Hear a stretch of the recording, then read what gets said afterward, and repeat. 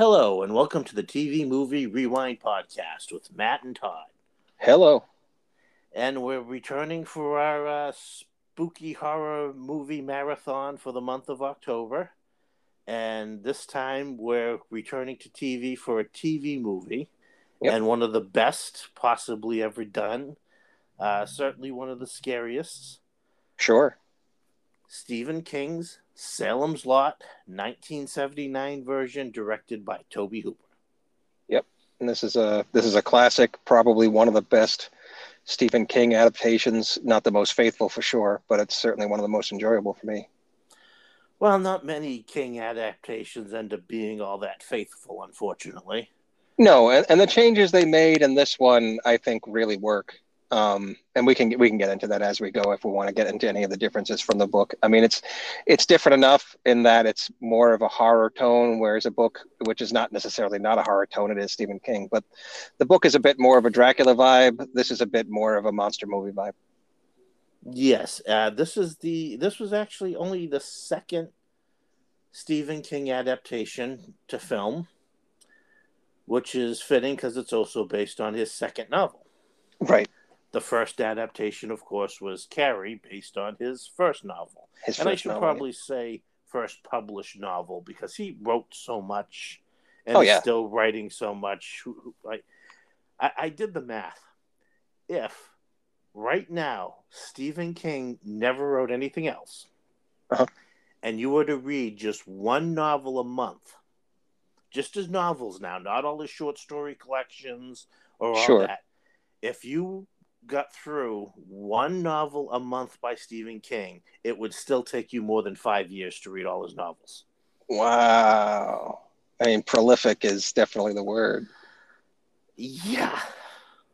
Now, I don't think I could read them as fast as this man could write them. No, but this is an unusual book for him because this one has a lot to do with a character who's also an author, which is very unusual for him. Takes place in Maine, also. Yeah, it's kind of out there. He has some out there decisions. Yeah. In fact, there's two main characters: one that is a writer and one that hopes to be a writer. That's right. Possibly. That's right. Now, really, the basis of this movie is the struggle of a man played by David Soul to shut the door of his Jeep Wrangler. Yes. Which is, if I remember in those days, the door was just kind of zippered on because Jeeps, this is back in the early days of the Jeep Wrangler where they were just supposed to be, a very basic sort of boxy post-war configuration where the cover was more or less an afterthought. So it just kind of like zippered on, if I remember right. Yeah, it is one of those. It's one of those old school where the top and the doors and everything is just like a zippered on canvas attachment. We knew someone growing up with a Jeep very much like that, and I remember that with like the canvas like zipper on door. Yeah, Uncle Kevin. Yep, that's right. Yep. Now, also, like I said, David Soul stars in this movie, so we've also Starsky and Hutched because we've gone full Starsky and Hutch. That's right, Running Man. Starsky directed Running Man. Hutch stars in Salem's Lot, and I think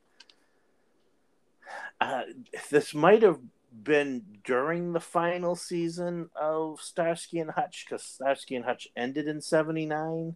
Oh, maybe. So this may be after the show had already wrapped up. It would make sense that he had more time to do it if Starsky and Hutch was over.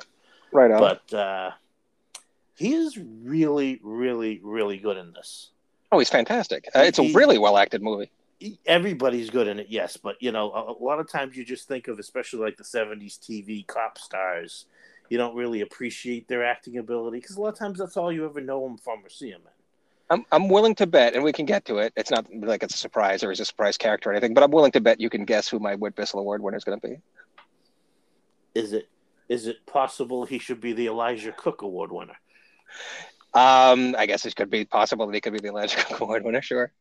Because Elijah Cook Jr., one of the greatest character actors of all time, usually listed second behind Whit Bissell, is also in this movie. Yes, he is. But it's not actually Elijah Cook, although it probably should be, but it's not. Well, that's he's the father of a very famous actress. but he brings it home with his Maineness in this movie. Like he channels Maine in this movie. Everybody kind of does, but this guy, Mike Ryerson in particular. So we're both picking Geoffrey Lewis. We're going to get this right out of the way at the beginning. Geoffrey Lewis is our Whit Bissell Award winner because, yes, he full on does Maine in this. Oh yeah, he's the most Maine of this movie. Also another huge character actor because he's got like over 200 films and TV appearances. One of them, we've done previously. Yep. Night of the Comet, where he's the leader of the think tank. Yep. He's another guy who just keeps finding himself in movies that I love. And yeah, he goes full on as a Maine working man. Yep. He even not only does he have the accent, he has the lingo. Yes, he's perfect. He's absolutely perfect. Between the Doa, he says everything just right. He's awesome. Yeah, he does. Yeah. There are a few people like George Zunza. He does a great job. Like it's a really well acted movie. They picked some great actors for it. But there's one guy who is truly going like full on. I am absolutely from Maine, and I believe Geoffrey Lewis is from like Bakersfield, California, or something. Like he's certainly not from Maine, but he gets it. He really does. Well, the whole movie was, some of it was filmed in Warner Brothers Studios, but most of the movie was filmed in Northern California, so it still has some of that coastal kind of Maine looking. It's a reasonable facsimile. Yep. Old houses. They even have like the like someone had the house with the turnstile doorbell, which we're kind of familiar with because our grandmother on our dad's side had that at her house. Yes. I don't think it was working at the time, but she had it. It's a doorbell, it's old school doorbell for old school houses with no electricity, and it was just like there's just a bell on the inside of the door, and you're supposed to turn this like dial that makes it ring. And yeah, it definitely got that old school look. Yeah. Also in this movie, though he's only in the first third, really, or maybe the first quarter, Fred Willard. Yes. Who, while not one of my favorite actors, is one of my favorite people. He always, anytime he would show up, he would make me smile. Fred Willard could be in anything, and you just kind of enjoyed his presence. Yep. He brought a jocular, affable attitude to just about everything he did. Right. I think most people would know him now as Phil Dunphy's dad in Modern Family. He was fantastic in that role. He was perfectly cast as the dad of Phil Dunphy. Slightly older fans might know him as in most of the I've just completely forgot his name from Spinal Tap. Christopher Guest. Like he's in a lot of Christopher Guest movies, like Mighty Wind, and a lot of those. Like he's found his way into all sorts of usually comedic roles. He's kind of funny in this, but this is obviously not a comedic role for him. He gets to have a little bit of comic relief moment, I guess, as the hapless second man in to George Jones's wife. But I suppose like now he'd be probably most well known as the Phil Dunphy's dad. Yeah, they do a good job. Now, the first part of this movie, and Tobe Hooper and the producers, when they first started developing this, but even before Tobe Hooper was on, they kind of realized, it was supposed to be a theatrical movie, and they realized there was just no way to get it all in like a 2-hour movie. It wouldn't serve the material properly. Right. And it wasn't like it is now where it's just like, we'll just have two. It just, we didn't think of that back then. It was just, no, it's just too long. We won't do two. That's crazy. So the first part of this is kind of a soap opera, a small town soap opera. We're introduced to this little small town, Maine, Salem's Lot. It's cast. It's all the little characters, which is very true to the book. A lot of this book, initial part of the book, is just setting up the town, its backstory, the backstory of everybody in it, which is a very Stephen King thing to do. But as you get through the book in particular, and it's less noticeable in the movie, because they can only spend so much time with it. But in the book, a lot of that setup really works because of the way the vampires are presented in the book versus the movie, which is a little bit different. Yes. Yeah, well, like, for instance, the whole George Zunza and Fred Willard plotline. Fred Willard is pretty integral to the plot, especially when it comes to the characters of Stryker and Kurt Barlow, who are basically the bad guys. Right.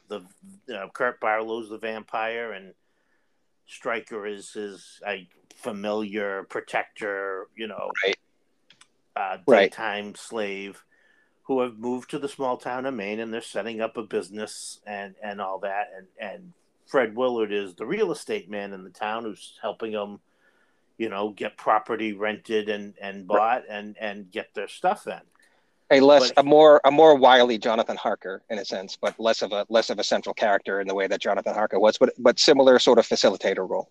Yes, and he's having an affair with George Zenza's wife, who's also his secretary, and that's a very soap opera plot that doesn't really have any bearing on the overall story.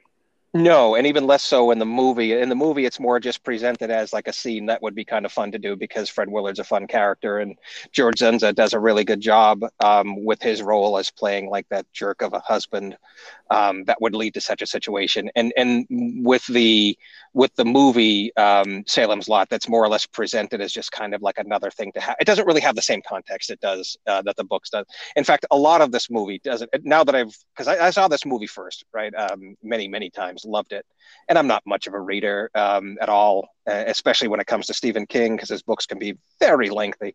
But I finally, after the remake, the 2003 version of Salem's Lot, and seeing how different it was, I decided to grab the book to try to figure out, okay, which one is more accurate.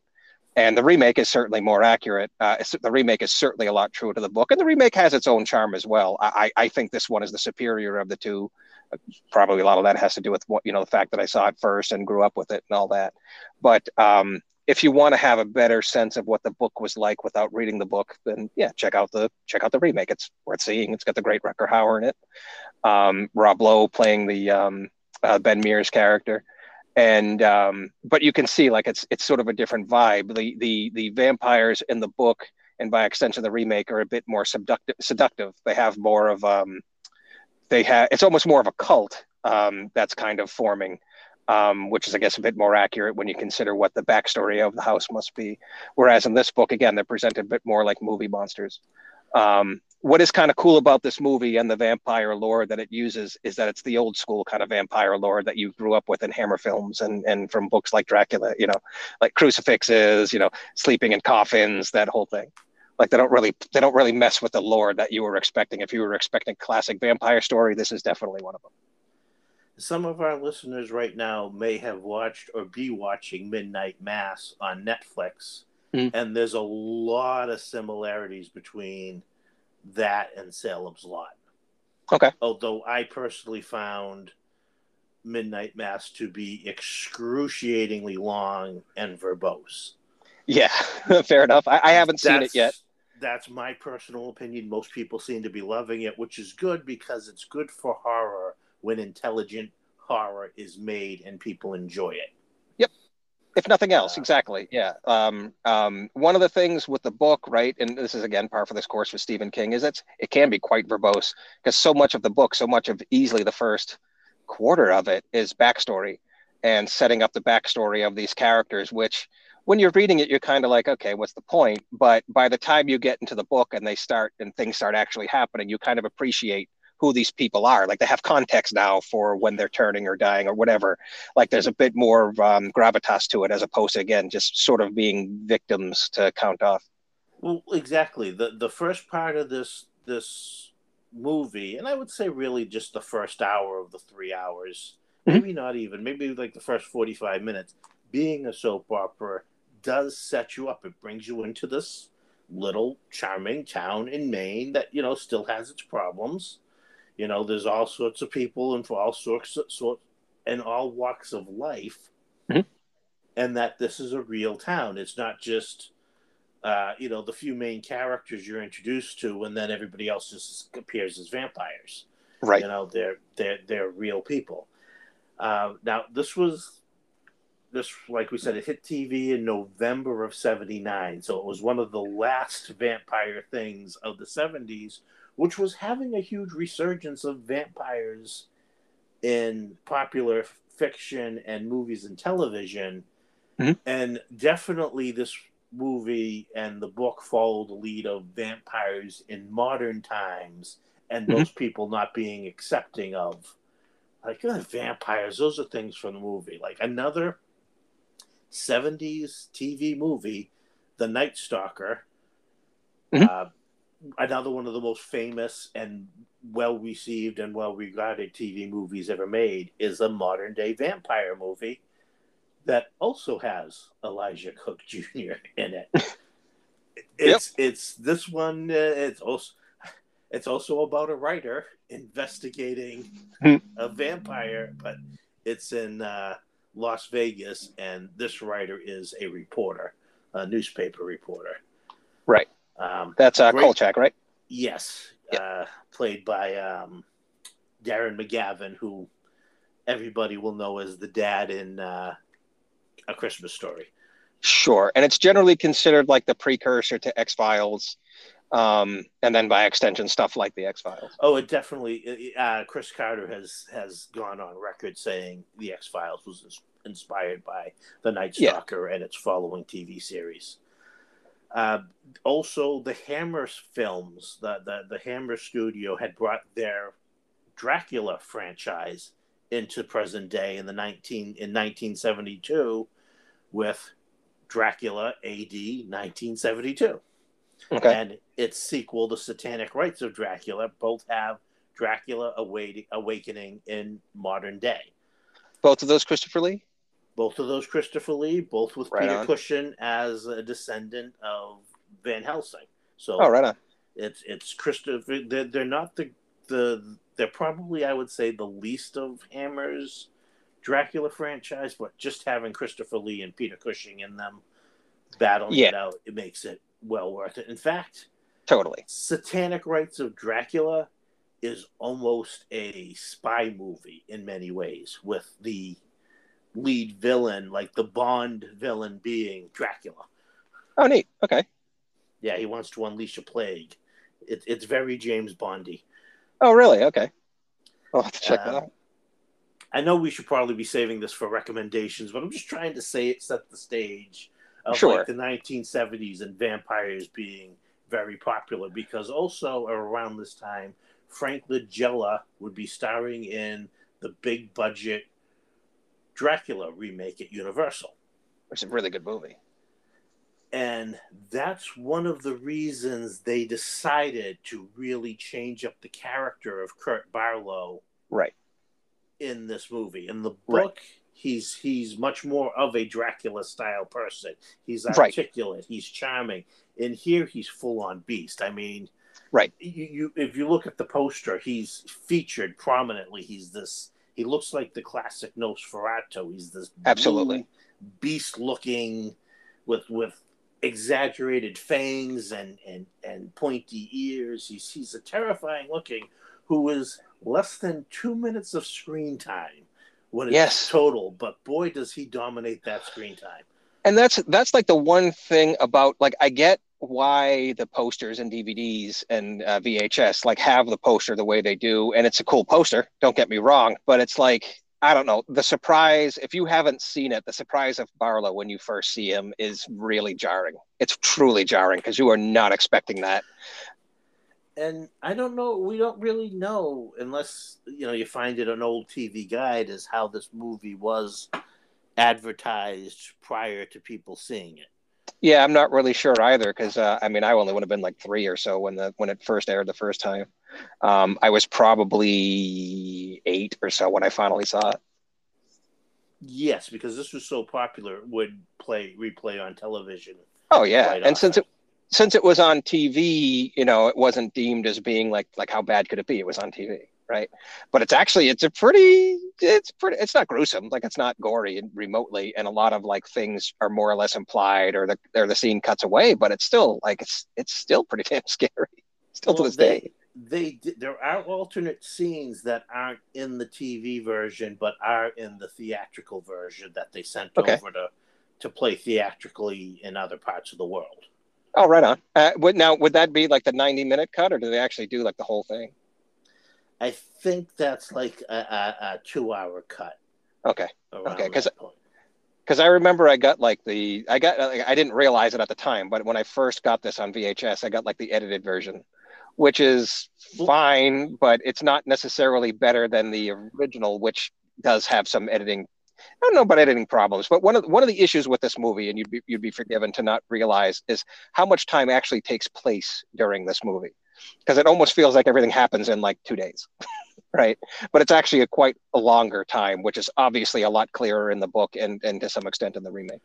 Well, when it originally aired, it aired a week apart. So maybe that helped fill in the feeling of time passing as well. That's a good point. That's a very good point. One of the things is, and we should also point out that I couldn't find this streaming anywhere that comes with a subscription, but you can rent it on several online services for about $3.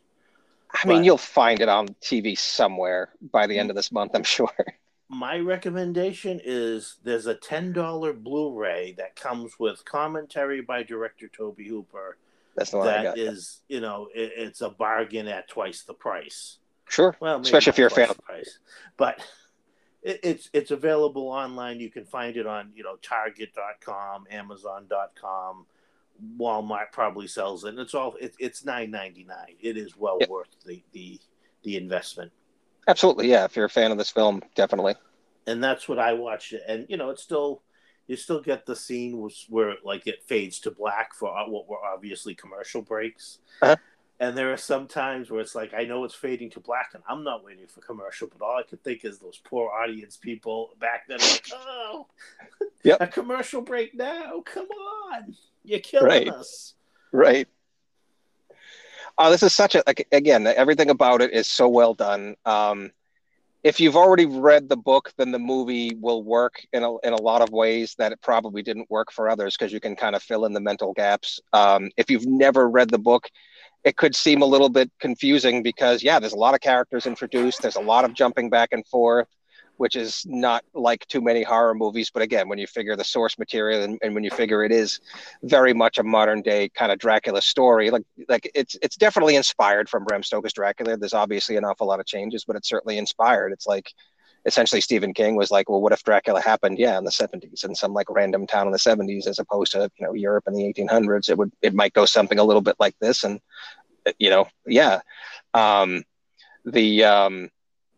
in the book, the vampires are a bit more seductive. It's a little bit more like a cult, probably more like you described Midnight Mass being. Like, it's a bit more of a cult-like vibe where the vampires are like seducing the townspeople out of a lot of them are just living kind of like dreary lives in this middle of nowhere part of Maine. And that's sort of where like that sort of message comes in, where like a lot of the townspeople willingly become vampires, just to get out of what they're doing, just to change their life, just because it's like you have this power and you can do whatever you want. Like one of the more, in fact, as like one good example of that, and this is obviously not the movie that we're supposed to be talking about, but just as a difference between the two. For one thing, Barlow talks, he's just, again, he looks more or less like a normal guy. He's a bit more, like you said, a bit more of a Dracula type. And one of the characters who's not in the movie a lot, but as you mentioned, played by Elijah Cook, named Weasel. Weasel's a bit more, actually, no, it's not Weasel. It's, I forget his name, but he's one of the workers one of the guys that works with Mike at the graveyard, if I remember right. But at any rate, there's a very powerful scene in which the master is like talking to this guy who's like, life has not done him well. I think he has like some developmental issues as well, but basically he's like, I can fix all that, essentially by making him a vampire. So it's a very much more seductive vibe that takes course through the book. So, which is what I appreciate about the Tobe Hooper movie, is that it kind of stands on its own as a much different, much more horror vibe that you can get through in 2 bites, two big chunks. Well, like Stephen King has said, he was heavily inspired by reading Dracula, and the basic story kind of is there in the novel Dracula. Dracula is coming from his old decrepit country, right, looking for new places to go to, looking for a new place, and he settles in on this little small area of London, not London, England, but outside London. And that's exactly what happens here. It's small town Maine, Salem's Lot, and character of Straker, played by James Mason, fantastically has come to, and he loved doing it. Yeah, Toby he could Hooper tell. said he was enjoying playing this role. You could tell. Great time. And the more I see this movie, the more I realize, or I don't know if this was strictly part of the reason, but like the more I agree with the choice that they made with Barlow, because how do you overshadow? Like you risk overshadowing James Mason. Not that that's probably possible, but like you have this wonderful performance by James Mason as essentially the lead villain. And you can't take away from that. Like he helps make this movie so much. He's amazing in this. And if you're going to have anybody speak, it might as well be him. Anybody, it may as well be James Mason. That was just that wonderful voice of his. Yep. So he comes to town and starts setting things up in the guise of opening up an antique shop, but he's really just setting things up for Barlow to arrive and then to spread their evil. And that's the other thing about this movie, because after this, and there'll still be evil vampires and stuff like that, but a lot of vampires were turned into more of a seductive thing, and it's going to be cool to be a vampire, and in a way they're tragic heroes, and and sometimes that works, but for me, I prefer my vampires to be the evil monsters, and that's what they're kept as in this movie. Right, and this they're very much monsters. Like even though James Mason, even though Straker can talk a good game, you can tell he's just dripping, like oozing evil the whole time. It's a great. One of his first acts is kidnapping a child to feed to the vampire. Yep. He wraps him up like a to-go order. Yep. Yeah. So, as we said, the basic premise of the movie is David Soul as writer Ben Mears returning home to his little town of Salem's Lot to find, he wants to write about this old house on the hill, the Marston House, which is the fabled haunted house of the area. And he always felt that the house had an evil presence and would draw evil there. And take one look at it. He's certainly right, because it drew these evildoers there, and the house was built to. They didn't want to copy the Psycho house, but that's the kind of house they wanted. Totally, you could tell. Sinister-looking house up on the hill. Yeah, you could totally tell it was inspired by the Psycho. Yeah, Bates Motel house. He arrives to, he had actually planned on hoping to rent the house so he could write his novel, but he finds this guy has gotten there before him, and as he's re-immersing himself in the hometown, he sees, that he meets Bonnie Bedelia, who he will have a romantic relationship through most of the film. Which will work out fine. Her dad, who's always like, hi, diddly ho, neighborino. Ooh, It seems like there's a spine-tingly-dingly adventure going on in our town. Yeah. At first he's not all approving of this, this hotshot writer coming in and suddenly, taking up all his daughter's time. Right. His young, impressionable 27 or so year old daughter. Nor is her recently ex-boyfriend. Ned, yeah. Who is responsible, really. The best jump scare in this movie has nothing to do with vampires, but definitely. I'm not going to say anything else. Nope, it still makes me jump to this day. I still forget it's there. Gets me it is so well done. It is probably one of the most well done jump scares in TV or movie history. Absolutely. It gets me every time. Absolutely. I always forget about that scene, and same with me. It gets me every time. And, we meet... He's also got one of the best I'm scared mugs, too. Like, he's got basically the same look I would have. Lance Kerwin plays Mark Petrie, who's another, the other lead, essentially. He's a kid, but he's very smart, and he's into monsters. His room is all decorated with monster stuff and magic, and, he actually likes writing himself. Yep. We meet... Ben Mears' old teacher, who is now, Mark's teacher. we meet Mark's two friends who are also in, well, the Glick boys. The Glick boys. The younger one, I don't think, is in school with them, or at least is I don't think so. In a few grades lower, but they hang out together and right.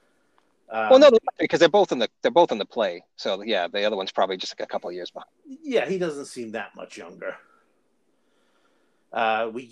We get Constable Gillespie, who has to have been inspired by Chief Gillespie from In the Heat of the Night. Okay. It's almost a transplant of characters. I forgot the actor's name. Again, a character actor, you'd recognize him, but he is channeling Rod Steiger. It's not Carroll O'Connor? Heat of the Night? Or is that the TV show? I'm talking about the guy who plays Gillespie in this.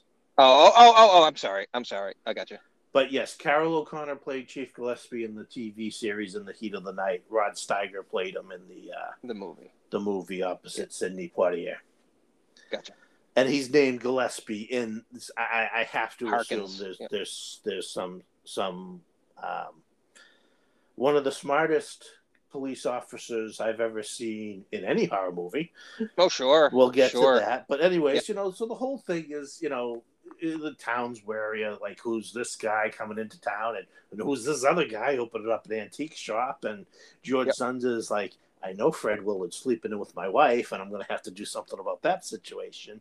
You get this whole soap opera thing going on that ends the moment the youngest Glick boy disappears. Yes. And now there's like a hunt, and of course the Chief Gillespie's prime suspects are Straker and Mears, who are these strangers from out of town. Suddenly one of our kids goes missing. I'm going to look into that. Which is fair. And correct on one of them. Yep. But the other thing, and I think it's Mears as an outsider that he realizes there's something bigger. But he comes across like the crazy old man in every horror movie who's like, you're doomed. There's a death curse on it. And the way he talks to people, do you believe a house can be inherently evil? No. Yeah. Thank you. I'm going to go over here now. Nice to meet you, Mr. Mears.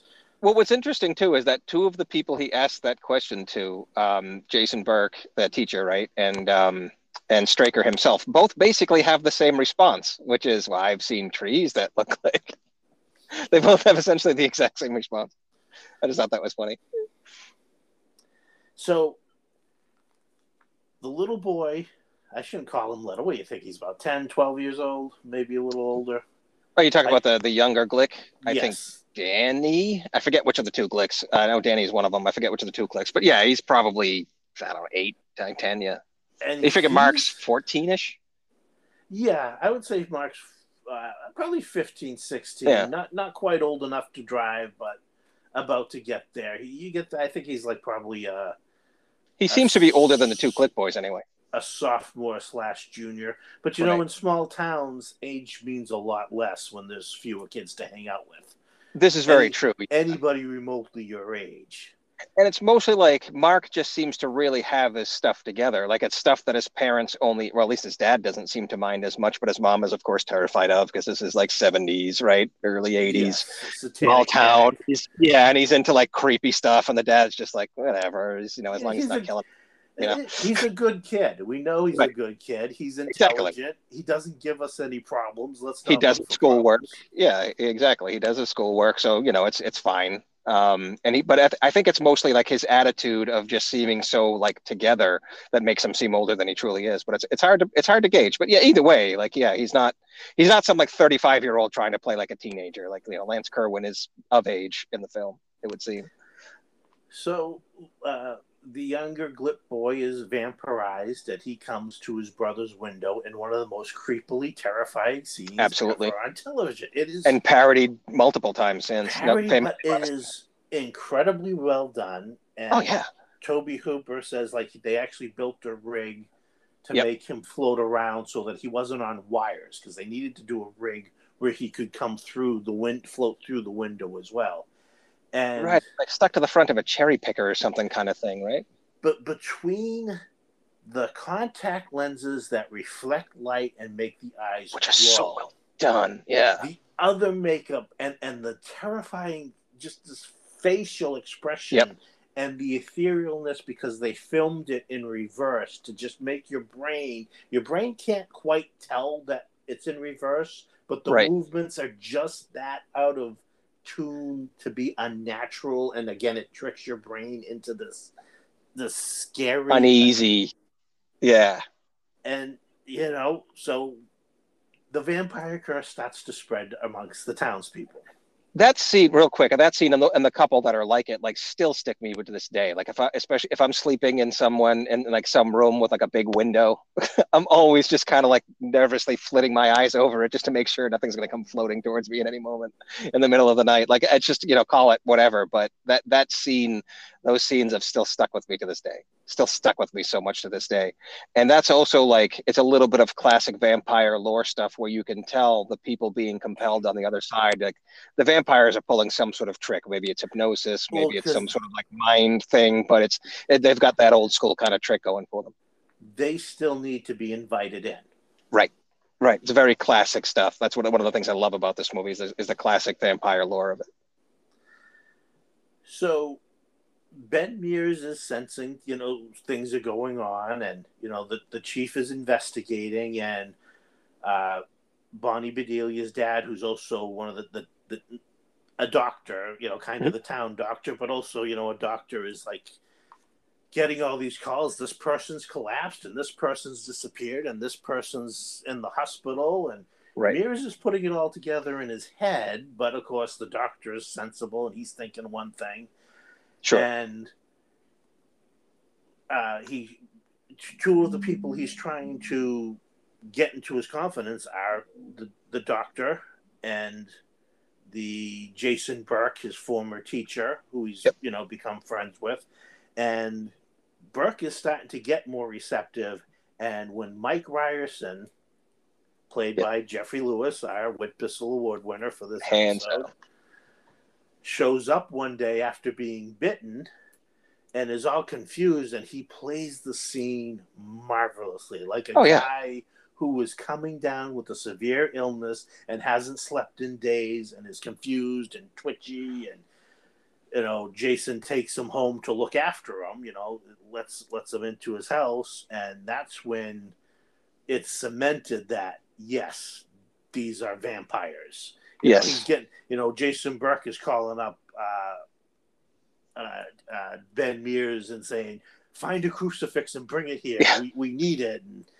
And that was kind of a fun part too, because he's like, "I don't know, I'm not Catholic. We need to find a Catholic." That was a kind of a fun thing. Like, "Oh shit, we need a crucifix.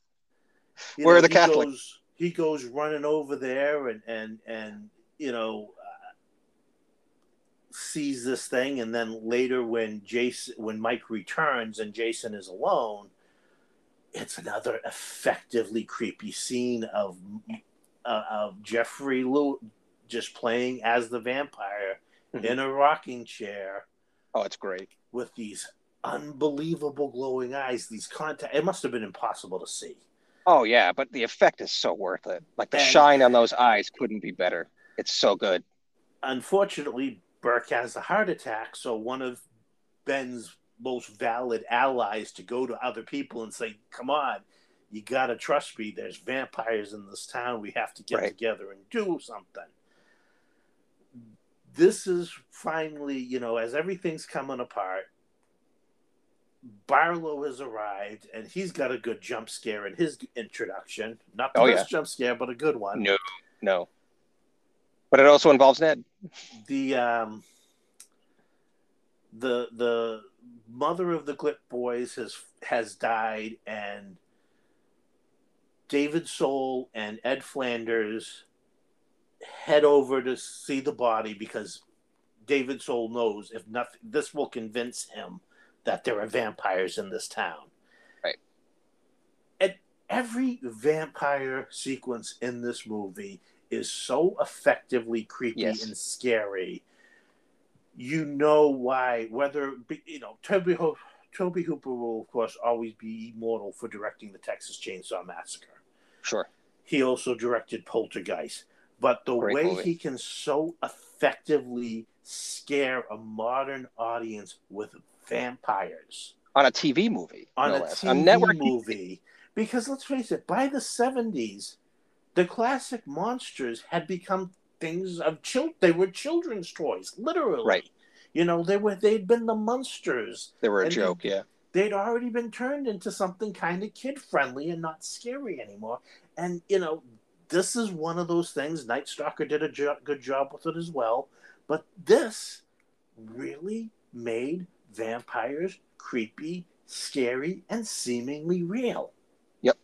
When the Glick... Well, again, I was watching out my windows. And, of course, I'm a kid, right? But I remember when we were kids, man, I was always looking out that window. always waiting for something to float up to the window. They're in that room with the body of Mrs. Glick. And David Soul knows what's going to happen. He's so convinced. And he, again, testament to Soul as an actor. He's brilliant as he's sitting there turning tongue depressors with medical tape into a crucifix. But you can see it. He's terrified. He knows what's going to happen. He knows he's going to need this cross. And Ed Flanders is still kind of like, I don't know why we're here. I got to go make a call. Right. And he tapes that cross together and he prays over the cross. And Mrs. Glick starts to rise from the table, and he's saying the prayer of, you know, though I walk through the shadow. He's trying to figure it out. I will fear no evil, and he's yelling for Bill to come in here, screaming for him. Bill comes in at just the right time and sees what's happening, and he burns the cross into her forehead, which I guess really just makes her disintegrate because of. Right. You know, she doesn't so much disintegrate as disappear. But fade. Even then, there's some sort of force that drags the medical table like a suctioning in of her being destroyed. And now Ed's like, all right, we got to get back and get my wife and daughter the hell out of the town and then see what we can do to stop this evil. Could you imagine being in a situation such as Ben Mears, where the best case scenario is this corpse in front of you hops up as a vampire?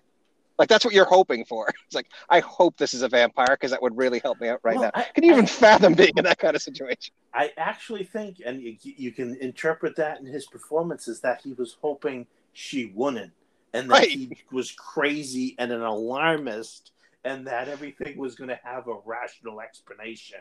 Right. Even if things didn't turn out okay, it wasn't going to be vampires at the very least. This is true. Yeah, it was just going to be a sudden outbreak of pernicious anemia. Now, however that happens. While this is going on, the older brother had been vampirized, and he'd come after his friend Mark Petrie, the monster. But because the kid likes monsters, he knows immediately what's going on. Oh, hell yeah. He's like, you're a vampire. He reaches back to a crucifix that's in a model he's been making. Brilliant move. Wards off his friend. And then when his dad comes to the door, like, were you having a nightmare, son? He's kind of like, I must have been. Because he knows his dad isn't going to believe him. Sure, exactly. But what are you supposed to say? No, a vampire came to my, He also knows what he has seen. Sure. Now, his mother had already been troubled by this, so they contact the local priest, and they're sitting in their kitchen, and they're all talking to Mark about this odd behavior. When the vampire attacks. And Mark's parents are killed in probably the only scene that isn't really effective.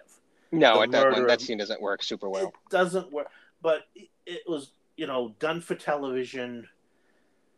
They could only be so violent. Sure. It's really the one nitpick on the movie is the killing of Mark's parents. Like the beginning of that scene, too. Like, if you want to get really nitpicky, there's kind of a bad edit where the dad hears the phone ring and then he stares at the phone for a good 4 seconds before things start happening. It's like, maybe cut that a little bit better. But yeah, it's still a great scene, or at least it turns out to be a great scene. Yes. The arrival of the vampire is heralded by, poltergeist activity is the best way to describe it. Absolutely, yep. And then you get James Marston giving this great speech because he's there with Barlow to the priest, Yeah. Throw away back, the cross, shaman. Holy man. Face the master on his own terms. Faith versus faith. And the priest is like, all right, I'll accept your challenge, but you got to let Mark go. You got to give Mark a running head start, which they do. And we don't know what happens. As far as I know, in the novel, the priest's faith is destroyed, and he's kind of turned away. Is he vampirized in the novel? If I remember right, I can't remember if he's vampirized or not, but if I remember right, he's sort of, because in the novel, there's more of a backstory to the priest that kind of explains why his effort with the cross fails. Now, in the movie, you get the implication that the master is just so powerful it didn't matter. Or at the very least, the priest's faith was shaken at that very point, and kind of understandably so. Although to me, I would have yet more faith. Like if there were actual vampires, I guess I'd probably believe in this crucifix a bit more. But at any rate, in the movie, it's either implied that the master is too powerful that it didn't matter, or again, the priest Father, I forgot his, Callahan, was shaken during that encounter. In the book, the priest is going through a crisis of faith, and like he's a severe alcoholic, like throughout the entire book. So it's a bit less of a surprise. And I believe in the book, he's also like seduced by Barlow. I can't remember if he's vampirized though, or just becomes kind of a familiar / advocate, because if I also remember right, and I would not be the good source for this, but I'm pretty sure that character also appears again in the Dark Tower series. I do know he appears in the Dark Tower series, but I believe his faith is shaking, and this is just what I looked up. But he's basically, Barlow is satisfied with his defeat and destroying of the priest's faith, right? And the priest leaves town in shame. Broken, right? Yeah, exactly. Like I can't remember exactly how it went down for sure, but that sounds right. Yeah, you just said it right, but that kind of recalls right, because again, in the book, it's more of a clear, like, this is not a priest who's doing well these days, regardless of this encounter, which just kind of like was the last straw. The only scene we've seen, but it plays out about the same in the movie. We see the priest briefly ahead of this scene when Ben Mears and Bonnie Bedelia go to see him to ask about vampirism, and he's like, no, the church doesn't, So Mark runs off swearing vengeance against the vampire, and he runs off, and we don't know. This is the last we see of the priest is Barlow grabbing the crucifix out of his hand, and tossing it away. We assume he kills the priest. It's the safe assumption, at least in the movie. Now, Ben and the doctor, Bill, Bonnie Bedelia's father, are heading back to Salem's Lot, while Bonnie Bedelia is going up to the house, and I don't know why she's going up there, but she sees Mark go into the house, because Mark goes into the house. It's during the day now. He's going into the house to kill the vampire. She goes in there after him. And to his credit, one of the few smart vampire hunters, because it seems like, and I'm not the first one to make this joke, but it seems like vampire hunters really like to do their hunting at like 4:30 in the afternoon, as opposed to, like, that's a 6 a.m. job, if you're asking me. Yeah. Like, that's a 6 a.m. job. You don't go hunting vampires at, like, you don't have breakfast and then like a nice brunch and then you have lunch and then it's like, oh, better get around to hunting vampires. Sun's going to be down any minute. It's like, maybe we do that first thing in the morning. Like, the second the sun is up, we do that. So they both go into the Marston house and they're captured by Straker. Yep. Straker ties up Mark and he takes Bonnie Bedelia away, and it's cut from there. Mark, who we know is an escape artist. We see a scene earlier where he escapes from a pair of handcuffs. And then says he can escape any knot. Like, tie my hands behind my back, Dad. I can escape any knot. And his dad doesn't. But that sets up this whole next thing where he just escapes It sets up, because Straker has tied him up and he's taken Bonnie away, obviously to feed to Barlow. Ben and Bill... Susan, character's name. Susan's... get back to town, and they can't find her. Ben goes to the police station to find the deputy who's obviously succumbing to vampirism. Yep. He goes to find Chief Gillespie, who is packing his family and getting the hell out of town. Yes. and which is a smart as hell move, obviously. But what I kind of love about that scene is like if you look at the stuff they packed, it's just like, really, you needed the broom and the mop and the rake and the fan? Well, like, just leave. Well, they ain't coming back. They're taking everything they can with them. Obviously. No, but still, like, look, we're the town's turning into vampire or whatever. Maybe he doesn't suspect vampires, but something awful like. I think I might have skipped the rake and the broom and the mop. He doesn't seem to know what's up, but I think this is. I think that's just it's a smart move anyway. One of those TV movie things where you always got the loaf of bread and the green thing on the top of the grocery bag.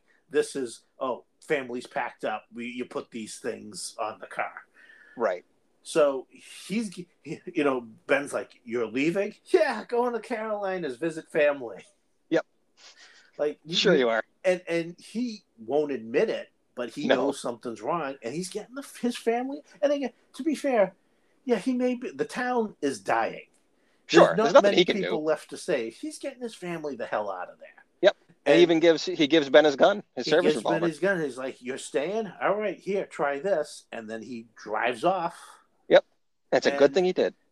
That was, if you notice, that was a one-take scene. Okay. One continuous take, Ben driving up and them doing that scene together. And that was mostly because they were losing the daylight, and Tobe Hooper was like, we got to get this scene done in one, or else we're not going to get it in. And this is a pivotal scene. Sure. Well, not so much pivotal, but an important scene. Explains where the sheriff's going and where he gets the gun from. So right, because the gun comes into play later, yeah. And exit Chief Gillespie and his family. Yep. Godspeed. Absolutely. Enjoy the Carolinas. Yep. So now it's really just Ben and Bill going up to the Marston house. And Ben is terrified of the Marston house because of an experience he had in it as a child. Mm-hmm. That's more well developed in the novel than it is in the movie. Yes. But as is the house's backstory itself. The doctor is obviously ready to charge in because now he knows as they get up there, they see Susan's car and he knows his daughter's in there. So he's ready to charge in. And Ben is just kind of like shaking and forget about the fact that he knows vampires are in there. He doesn't want to go in this house anyways. Right. And as they're going in, Mark is coming out for his escape. And they're like, is Susan in there? And they go in, they all three of them go back in to find Susan. And unfortunately, what they find is Straker. Yes, they split the party, never split the party. Well, and again, it was, I can really understand it. The doctor's trying to find his daughter. Absolutely, but Ben is still kind of paralyzed with fear, so he heads up the stairs. Well, plus he's dealing with Mark. Like, Mark is there and kind of, he's trying to figure out what's going on. Also got to believe that the doctor's fate helped inspire the fate of Kiefer Sutherland's character in The Lost Boys. You'd think so, yeah. You think so, and you also like. There's definitely, at least to me, it's obvious, like another like Psycho callback in that scene. Yes. So the doctor's taken out. In the novel, he's killed in a trap set up by the vampires. I know that much. And the same trap you kind of see later, but it's not the same. I also know that the climax actually takes place in the boarding home Ben was living in, not the Marston house, which I think is wrong. I think it should take place in the Marston's house. It's such an important feature. Yes. How does the climax? But that's, Stephen King, he knows how to change things up. That's one of his deals is, Well, Ava Miller and Weasel have a much richer backstory, at least in the book anyway, like going back to the book. Ava Miller and Weasel, they were an item back in the day. Ava Miller and Weasel themselves have and it's mentioned or implied in the remake because it's, again, closer to the book, but they have a much closer connection to that house than you realize. Something that you don't get if you see only this version of the movie, but we can talk about it a bit later. Because I do know a little bit about the story behind the Marston house, mainly because the book outlays it more.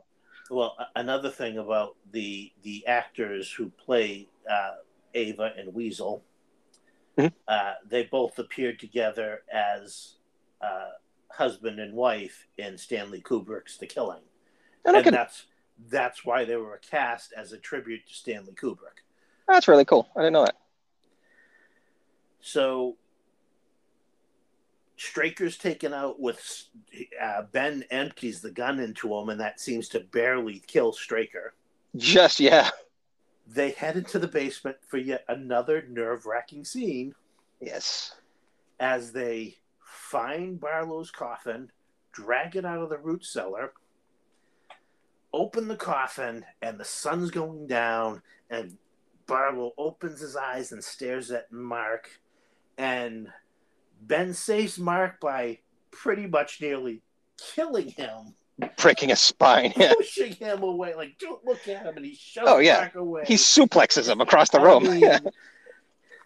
That was almost enough. Just knocks Mark away, jams the stake into Barlow's heart, knocks the light going back and forth. And that's where we get an even more terrifying image. As Mark is laying against this wall, that's my favorite scene of the movie. We see through the door behind him the vampires, eyes glowing, fangs bared, crawling towards him. And it's one of those, like, turn around, right.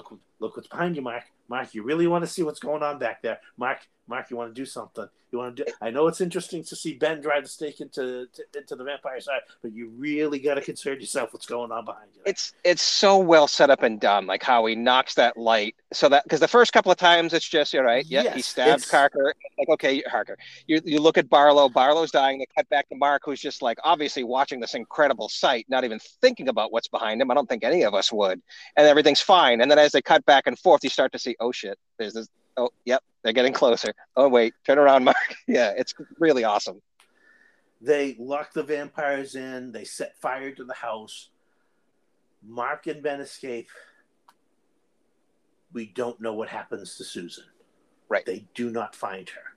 And the wind is picking up, and as it was stated earlier, it mentioned that there was a great fire almost 100 years back that almost swept through the town because of the way the wind was. And sure enough, that fire, Mark says, this fire is going to sweep through the town. And Ben's like, yes, it's going to destroy their hiding places. Yep. This fire will wipe out the rest of the vampires for us. And they go on the run. Yep. And that cuts to, I mean, there was actually a prologue that shows them 2 years later. Already run, but it shows them that they've been running for 2 years and the vampires are chasing them. Yep. And they're in Guatemala in this chapel praying and gathering up supplies, holy water. And I've never seen it anywhere else, but in this, holy water is almost it like reacts detector. Yes. Yeah. The vampires in the presence of vampires, which I thought was kind of a neat construct. It glows so they know the vampires are nearby, and it's like they found us, they got to keep running. And that's kind of the end. There's a little more, but I don't want to go into any more because if you've seen it, you know, and if you haven't, you need to see it and experience it.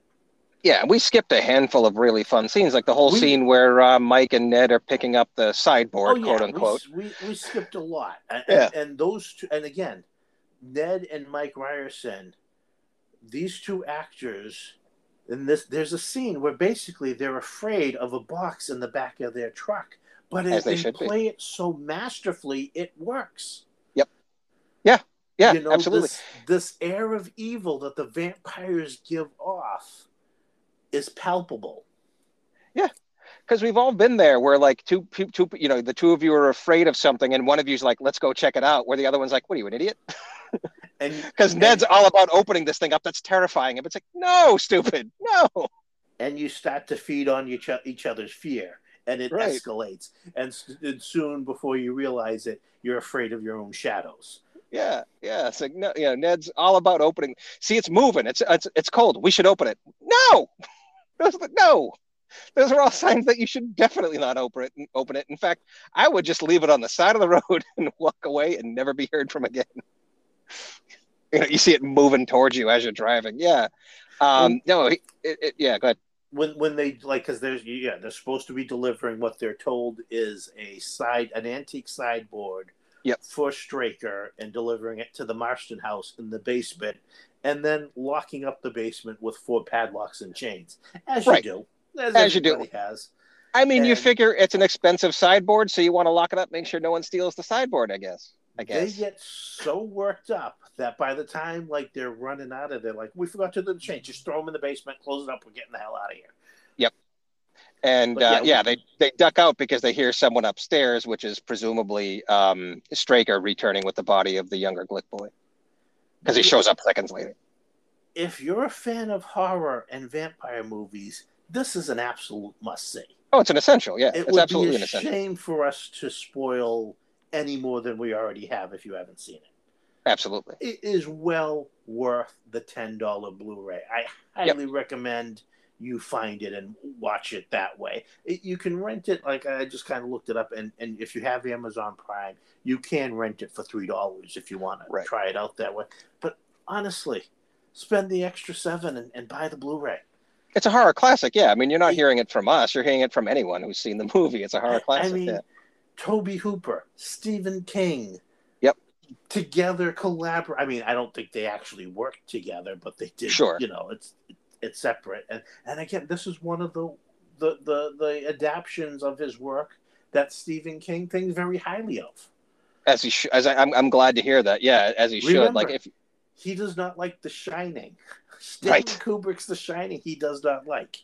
Not because he thinks it's bad so much as he doesn't like what was done to his original. He doesn't like the changes. Yeah. He doesn't like the changes. Like, I think the changes in this version of Salem's Lot work for the limited running time, which is why I'm like, I shouldn't say concerned, but it's like I'm interested into seeing what the next new remake does, because they've done one that's been that's kind of on its own. They did one that's a lot like the book, so I'm kind of curious as to see where this one falls in line, because they both have their merit. Like, it's a really good book, and again, you know me, Matt. People of the podcast probably don't, but like, I don't read much. I just don't. I don't read a lot of novels, especially. And trying to even think of reading a Stephen King novel, which are legendarily long, is out there. But this movie, I fell in love with this movie so much, had seen it so many times, I was finally compelled to read the novel, and I'm glad I did, because it's just different enough, but also has very much the same vein. And I like the decisions they made, because they essentially turned Barlow's character into just a monster, so that way Straker could kind of take over a lot of what Barlow might have said, but less seductively. And I think that works extremely well when you have James Mason as your option. You know, why take away from that? I think that whole dynamic worked out perfectly. One of the things, like, just to go very quickly about the house. So my understanding that this movie, the 79 version, doesn't really say it as much. It just kind of leaves it up to you to sort of figure it out. And they kind of imply that house has been associated with a bunch of shady characters, including the eponymous Marstons themselves, for a long time. Whereas the book kind of really clarifies that. Not in excruciating detail, but the way you would call the way the book more or less presents it is, it's not so much the house itself is inherently evil, but it started with a person who was inherently evil, inviting more people who were inherently evil to, like, do evil things at the house, and just became its own feedback loop. And if I remember correctly, in the book, it's the Marstons who at some point invite Straker and Barlow there, presumably to do whatever it is that they're doing. Maybe they're part of a cult that they play in. Like, that's never really clear, but it's like, basically that house has been like a denizen of evil, presumably satanic activity, or, you know, vampire related anyway activity over the years and years and years, so that, you know, Straker and Barlow's arrival was invited and ultimately inevitable. Whereas in this, it's more of like, do you think the house is just evil and attracts evil, which is kind of the same, but not quite.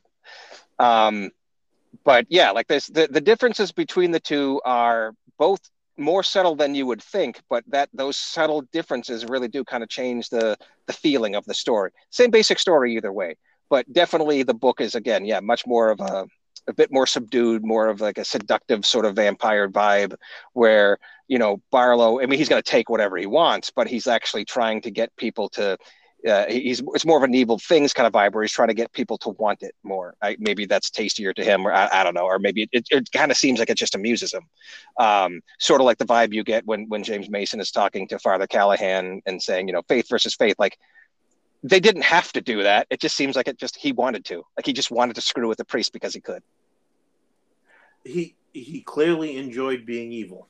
Right. Exactly. Both Straker and James Mason playing Straker. Oh yeah, it was fantastic. Was James Mason in Rosemary's Baby as well? Or am I thinking of someone else? I don't recall him being in Rosemary's Baby. All right, maybe I'm thinking of something else. For some reason, I thought I've only seen Rosemary's Baby once, and that was close to 30 years ago. Oh wow! It's a good movie, but it was one that I was just like, all right, I've seen it, I get it. Although I watched Omen numerous times, but it was more. I won't say Omen is definitely the more. I don't want to say more because it implies that Rosemary's Baby isn't as good. But I guess if you're going to choose one over the other, I'd probably pick Omen as well. Well, the thing is, Rosemary's Baby really is all about leading up to the reveal that even though you know what it's going to happen, it's all about what. And once you know it, it's not as. I mean, it's Roman Polanski, so there's a lot there to see and witness, and the acting is fantastic, and it's got this great atmosphere. But I don't find it as enjoyable a rewatch as other movies. Gotcha. So, yeah, I don't recall James Mason being in there. I'm trying to remember who the leader, more or less, of the cult was. And I can't remember if he played Dr. Saperstein or not, but yeah, whatever. Yeah. No, I don't believe so. I could be wrong. Doesn't matter. Yeah, this is one of my favorites. It's like one of my top 5. No, this is it's top 5 vampire movies as far as I'm concerned. Oh, sure. Yeah, no, this is like one of my top 5 movies, like period, but definitely probably my favorite vampire movie, next to like Lost Boys and Dracula. Absolutely, it's just absolutely amazing. It's dripping with atmosphere. It's 3 hours that goes by really quickly, and it's a freaking TV movie from the 70s. Yeah. It's still one of the scariest ones for me. It's wonderful. And I think that's one of the reasons that helps it is because Tobe Hooper, who, again, is a master of horror. Sure.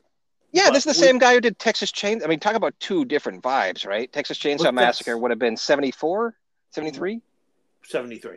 When you're making something for television and you know the restrictions, you know what you're going to have to do to scare people is to get into their heads because you can't show as much on TV. Right. And he does a tremendous job. That's what he does. He gets into your head. He knows what's going to scare, unnerve, and unsettle you, and that's how he presents the material. It's fantastic.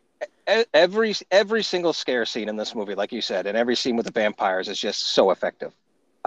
He does not waste any time with any of those scenes. Everything is really detailed. The makeup effects, all of it, just absolutely wonderful. And there's even little subtle things too. Like you can tell, again, in the book, because they do a lot of talking, the vampires clearly have some sort of like mind control, or at least heavily the ability to heavily suggest, to make you heavily suggestible. They can hypnotize you to kind of freeze you in your tracks and get you over, or at least get you to not run away, or get you to let you. Who's going to let in the floating creepy kid? Exactly. Nobody in their right mind. But if you've seen enough vampire, especially classic vampire movies, or even read Dracula, you know that sort of ability is part of the lore. And what I thought was kind of interesting, I don't think I really ever noticed it until, finally watching it so many damn times. But one thing I noticed that was kind of cool, this like subtle little ad, was like, in many of the scenes where someone had already had like at least one interaction with a vampire but hadn't been technically turned yet, they were just feeling sick, because there's lots of scenes where they find people like just waking up after being bit, or just like always like exhausted, or dealing with a bad flu. But one of the things you notice, and I always just took it as, they're so sick, so why wouldn't they? But if you notice, because there's a scene later when Eva Miller has obviously been visited by I think it's Weasel. And she was talking about like, oh yeah, the beautiful singing, and I feel really tired. And Susan's like, you should go lay down. And she's like, at first she gives her this look, and she's like, yeah, I'll do that. And it's like, and when you contrast that, or when you think about, again, like Mike, for example, when Jason and when he bumps into Jason and Ben at the place, at the restaurant, and they're like, Mike, you need to go to my house, and he's like, yeah, okay. They stay suggestible. Every single time, every single one of, like, there's always saying something and then just kind of like, yeah, you're right. I just thought that was a cool. I don't know if that was on purpose. I suppose it was. Tobe Hooper being, obviously a masterful filmmaker. I just thought I never really noticed that before. How suggestible they kind of stayed in that dreamlike sort of state. Yeah, they're always like very agreeable. I was like, oh yeah, okay. Well, even to whoever. Yeah, are clouded. They're weak. They're success. Yeah. Really important detail. Yeah. Excellent point. Watch it. Like, it really hits it home later when you see Ava Miller later, and she's like, you should go to bed. And she gives her this look like, I'm going to like kill you right now. And then it's like, yeah, I'll go to bed. Like, oh, wow. I just noted, like, they're always agreeable after that. That's really neat. It's got a really neat little touch. You can feel that. Because they don't come out and say, oh, vampire will trick you. The most blatant it would be is later when he's like, don't look at him, when he throws, like, again, he suplexes Mark across the room so he doesn't get tricked into the master there, Barlow's eyes. But that's the thing. Like, this movie either expects that you kind of know vampires, so it's not going to like hammer you with the lore. It's just going to be a given, or just run with it either way, which I appreciate. Like, there's no, for as much of a movie, and it's a Stephen King one at that, and exposition is definitely a thing. Like, they don't bother you with any of that stuff, which I really appreciate. And again, because they're like the 70s had all these vampire movies, and they just assume by now. Yes, they didn't. Well, it was a conscious effort to not repeat it. That you guys, know what it is, and since we're not changing the law, like so many vampire movies today, they come up with their own ideas. Yeah, and it's like so. In Twilight, the vampires are like living statues. They seem like they're made out of rock. I don't know what's going on over there. Okay, yeah. But, it's, they make up their own stuff. But yeah, again, it was a conscious effort to not. Because, again, you're always, a lot of these movies, and even in The Lost Boys, where you got, Corey Feldman, it's like, some implode, some explode. It's never a pretty sight. You always get that scene where the wise old person explains how to destroy the vampires. Yeah. They thought it would come off as cheesy and comical, so they just avoided it. Plus, it also helped that Mark Petrie was literally into monsters and stuff, so it's kind of like, I know what I'm doing. I got my stakes. In fact, like, I had a feeling he already had stakes available just because he figured this might happen someday. No, this is a must-see masterpiece, and you should definitely have it in your Halloween watch list. Oh, hell yeah. If you somehow haven't seen this and you're a fan of really horror at all, much less vampire movies, this is an essential. Yep. All right. Anything else to say? About this movie? No. I mean, not without just ruining it or trying to ruin it. Yeah. Because, like, again, you can't, like you already pointed out, and like we've said many times, this is a TV movie, right? So we can very much ruin this movie by talking about it too much, because a lot of it has to play in your head. They have to set it up for you. We can't just be like, this scene is so crazy and gory, like we couldn't possibly do it justice, because it's not a very gory movie at all. Well, but the other thing too is, obviously, we could straight up tell them what the best jump scare is, and it would still get them. But I'm not gonna. Yeah. It gets me every time, and I've seen this movie easily a dozen times. You'll know it when it happens, people. Yeah. So what are your suggestions? I mean, I guess to me, they're kind of obvious, right? Dracula, almost any of the iterations of Dracula, they all have their own merit. Whether it be the Francis Ford Coppola one, which I kind of dug. And, I really dug that one. Gary Oldman's great. Lost Boys, which you also mentioned, is another fantastic movie. Really, like, I always get like Hammer movie vibes from this, because it's a very 70s movie, still dripping in the 70s. The velour, like, I don't know what it is, some sort of jumper that Boom Boom Betty is wearing, or whatever her name is. The one that Fred Willard's sleeping with in his silk underwear. But yeah, like, to me, it's really any of the classic, any sort of like classic vampires where it's the classic vampire rules. This movie will definitely hit you. I mean, obviously, Lost Boys is a bit more comedic. It's slightly more dark comedy, but it's kind of, again, modern vampire, but still kind of classic rules vibe. Yes. I'm going to go with John Badham's version of Dracula from 1979, starring Frank Langella. Yep. Laurence Olivier, possibly the greatest screen actor who ever lived. Sure, and that's a great scene. There's some great scenes and some really great, good horror scenes in that. And Donald Pleasance is also in it, and he's one of my favorite people of all time too. I love Donald Pleasance. Oh, and It's very effective, but it also gives you the other way they were going with a vampire movie at that very time. Right on. So check that out. And a unique Dracula death too. I've already talked about The Night Stalker. Check that out.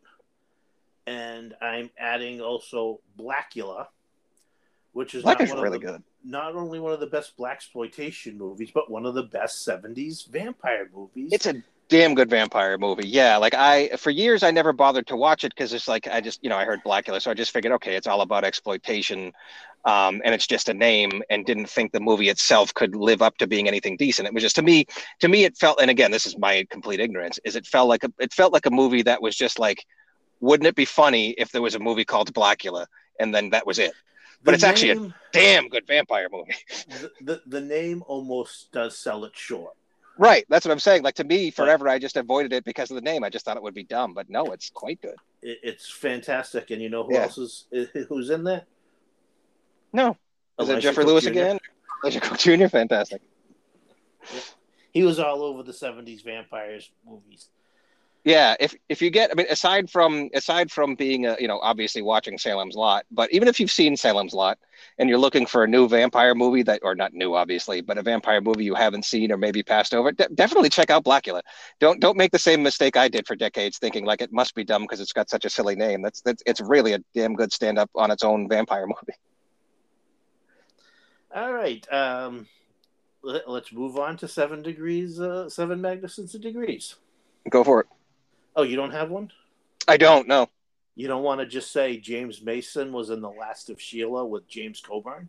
Well, but I kind of already did that. But I mean, that was just too easy. I didn't want to go too easy. I didn't see the point. All right. Well, I assumed you were going to do something harder than that. Yes. Yeah, I'm going to go with David Soul because he's basically the star of this. Mm-hmm. He was in Magnum Force with Clint Eastwood. He was? Yeah, he's one of the vigilante cops. In fact, he's the one that... I don't remember Magnum Force that well. That is the closest in the police shooting competition with Harry Callahan. Okay, I guess I just don't remember Magnum Force that well. So, yeah, he's in that with Clint Eastwood, and Clint Eastwood is in The Good, the Bad, and the Ugly with Eli Wallach, and Eli Wallach is, of course, the villainous Calvera in The Magnificent Seven. Right on. All right. Well, I think we should probably end it here because we've gone pretty long, but this is a long movie. It's a 3-hour, miniseries, so it's fitting. Yep. We thank you for listening, and we hope you come back to us again. Thank you, everyone.